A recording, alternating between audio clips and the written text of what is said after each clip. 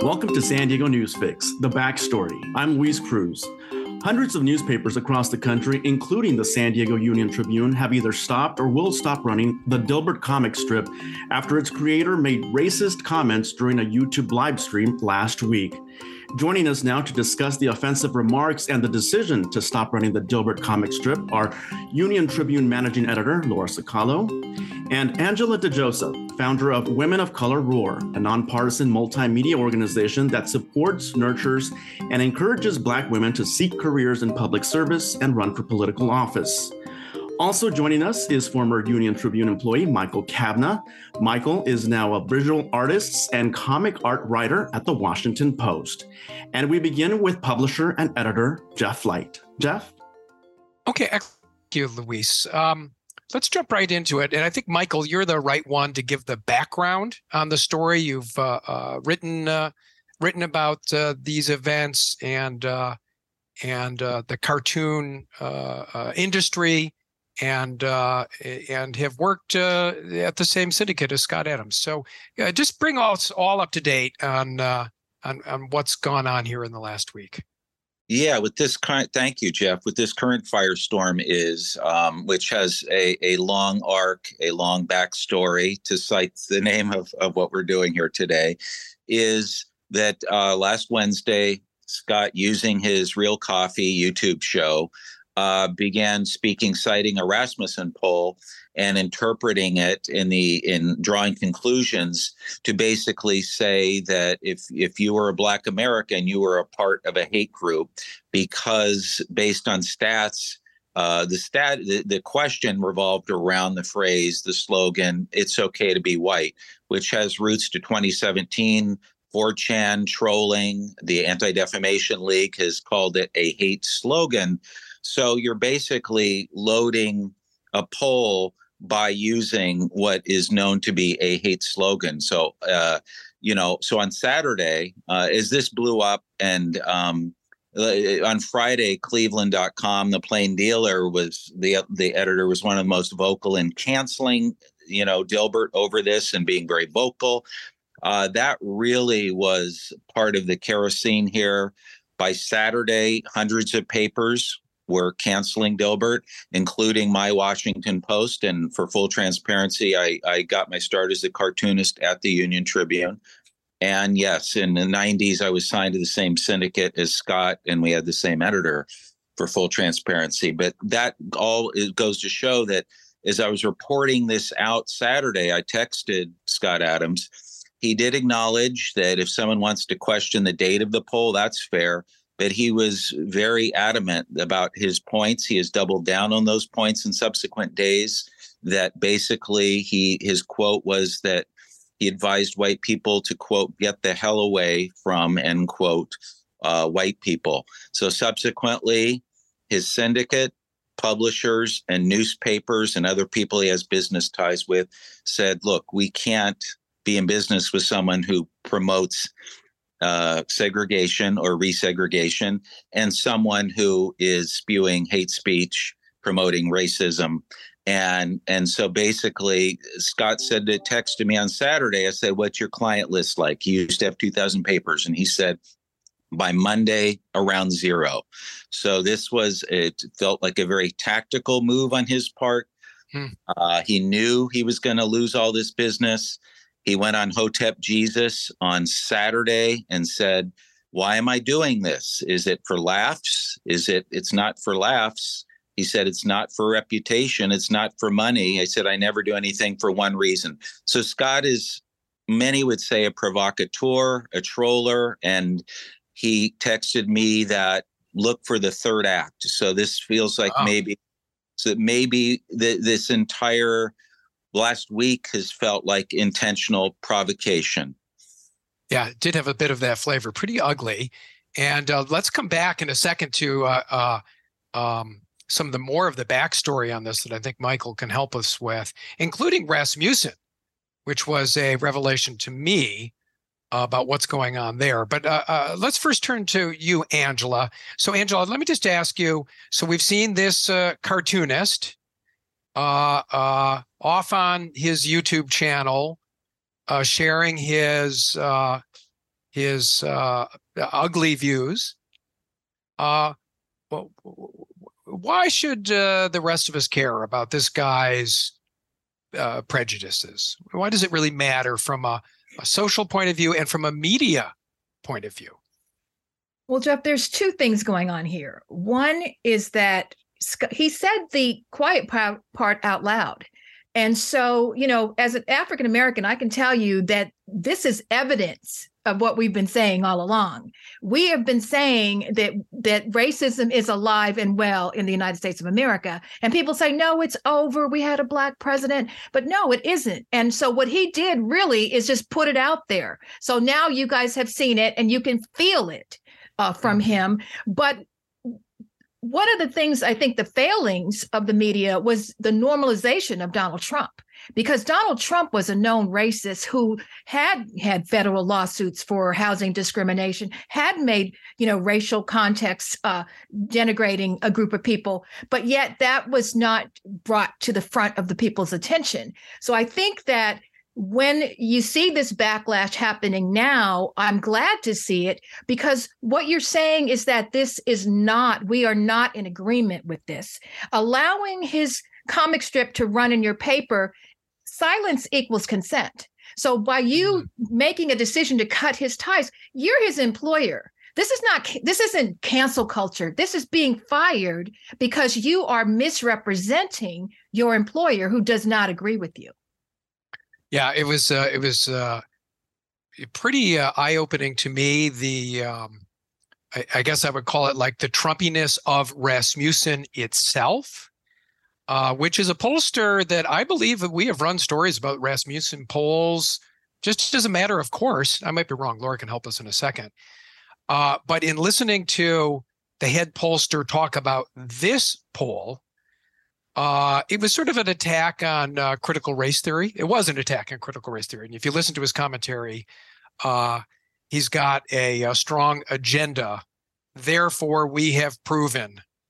And we can, I guess, get into the question about it's okay to be white, if I've got the phrase right, and why they included it, and how the Rasmussen pollster sort of weaponized that result in his little spiel, which I think predated the Dilbert guy's spiel. So all of that, I think, is very closely aligned, Angela, and it was pretty interesting to see. Laura Sicalo, as managing editor, tell me a little bit about this decision making. I don't think this one was very hard for you or for me. No, but where do we draw that line? To what extent do you police know about, care about the beliefs of the cartoonists or other employees for that matter? Well, I wouldn't say I'm policing the beliefs of our employees or vendors, but Angela makes an excellent point. This is a transactional relationship that we have with the syndicate and by extension the cartoonists. And one thing I will point out, our decision, as you said, was exceptionally easy, and the response that we've gotten has been overwhelmingly supportive. There have been some comments, both on our story on the website and that I have read in other media, questioning whether or not this is infringing on his First Amendment rights. And that is conflating the issues here. This is not a First Amendment issue, and he can continue to spew racism and hatred on his YouTube channel. Elon Musk seems quite willing to give him a platform on Twitter. He was very, supportive yesterday in his comments, but we do not need in any way to support him to further his career, just as Penguin Books, his publisher, doesn't need to further his career by publishing an upcoming book. And, I think something that is in such opposition to our core values we don't need to support in any way, shape, or form. And so to me, it was not a difficult decision, and it is not in any way a reflection of our support for the First Amendment. This is a support for the Union Tribune and our community and our values. Yeah, and I think in particular, here is a person who's using his platform, the public attention that he gains by being a widely distributed cartoonist, including in the Union Tribune, to promote these hateful, divisive, and in my opinion, misguided ideas, right? And I would also say ideas that were purposely sort of ginned up to promote the divisiveness and disinformation, right? So Michael, I just wanted to get back to you because you have a lot of information about the Scott's career, sort of the arc that you've seen. A little bit, you intimated that maybe we could have seen this coming. Well, I base it on my reporting and covering the comics industry. I hear a lot. One of the most interesting interviews I had over the weekend was with Jumpstart creator Rob Armstrong, who was signed to the syndicate, same syndicate at the time, United Media, as Scott was. They launched at the same time. They were friends. He is one of the most prominent Black syndicated cartoonists we have working today, and is now moving into television production with CBS. So we'll hear more from him. When I reached him, he considered himself a friend of Scott's. They hung out with Charles Schulz in the 90s. Scott Adams even blurbed Rob's 2016 book and called it insightful and just a wonderful, particularly wonderful look and insightful look at the insider life of a cartoonist. So this, for someone like Rob Armstrong, who's by the way, his name even inspired the last name of Franklin in Peanuts. That is how he is embedded in comics culture. And he told me he thought it was a prank when one of his actor friends last week told him what Scott had said last Wednesday about race relations and hate groups and segregation. He told me he was shook, he was hurt, he shed a few tears, and then he said, well, to find out your friend, or once upon a time a friend, his quote was a soulless, heartless racist. He said it broke my heart, but he said, I won't be inviting him to my rap party for my TV show. We're at a point where, I interviewed Scott's editor in the 90s, his main editor of Dilbert. And she told me, look, at the time, he seemed like he was a satirically sharp cartoonist. What she told me over the weekend is, but look, we have no place for comments from his that are involve things that are immoral and ethical and illegal. So what I've noticed is I interviewed Scott in 2015, 2016, and what he told me was essentially that he was finding it was one of the most thrilling years of his life, because he is really leaning into being a YouTube pundit, leaning into the politics. At one point endorsing Trump, telling me that he thought Trump was almost like a master cultural hypnotist and truth teller. And what Scott was saying is that he was more invested in being a provocative pundit at that point than he was being a cartoonist. Yeah, this, Angela, you were pointing out that you felt that if you followed Scott Adams's career, there were some danger signs along the way. I don't know if that's anything that you wanted to share here. Well, it was something that I saw this morning on Twitter, and people can investigate it for themselves. But that fact that there were AOL handles that were tied to him that had the N-word and the C word, for Asian people that were there. But what I wanted to get back to is when you mentioned that Elon Musk was supporting him. And there's nothing surprising about that. I mean, Elon Musk is somebody from South Africa whose family profited off of apartheid. Also, Elon Musk and Tesla was famously sued in 2017. The Black person that sued them was awarded by a federal jury $137 million because of having the N-word said to him at work out loud 30 times, having a culture of racism at Tesla. 15 other people came out last year that are also suing Tesla for racial discrimination. There is a culture under under Elon Musk. So he and Scott are aligned in their ideology, and Trump is aligned in that ideology. And the rise of the Tea Party and the type of images that were put out on Michelle Obama, and the type of language that was used against when President Obama was the president, and what we saw happening with Kamala Harris when she was running. These are the underlying things that go on when you've got systemic racism in your society that's not rooted out. So when they bubble up to the surface like this, particularly somebody who has a platform like this, suddenly we're all paying attention. But we need to get back to the root cause of racism, and that is there's a gap in understanding and education. And when you see it in the media and it's normalized, the next generation thinks it's okay to use that kind of language. It's okay to be a racist because it's normalized. Yeah, I think that's an important point for people like me, because when I see something like this Scott Adams prank, or what I guess that's not the right word, but there's part of it that appears to me purposely calculated to win attention and sort of set himself on fire in front of the audience to draw the rest of us into a conversation about his ideas, right? Either by denouncing him and then also by winning his own adherents as part of this whole bonfire, right?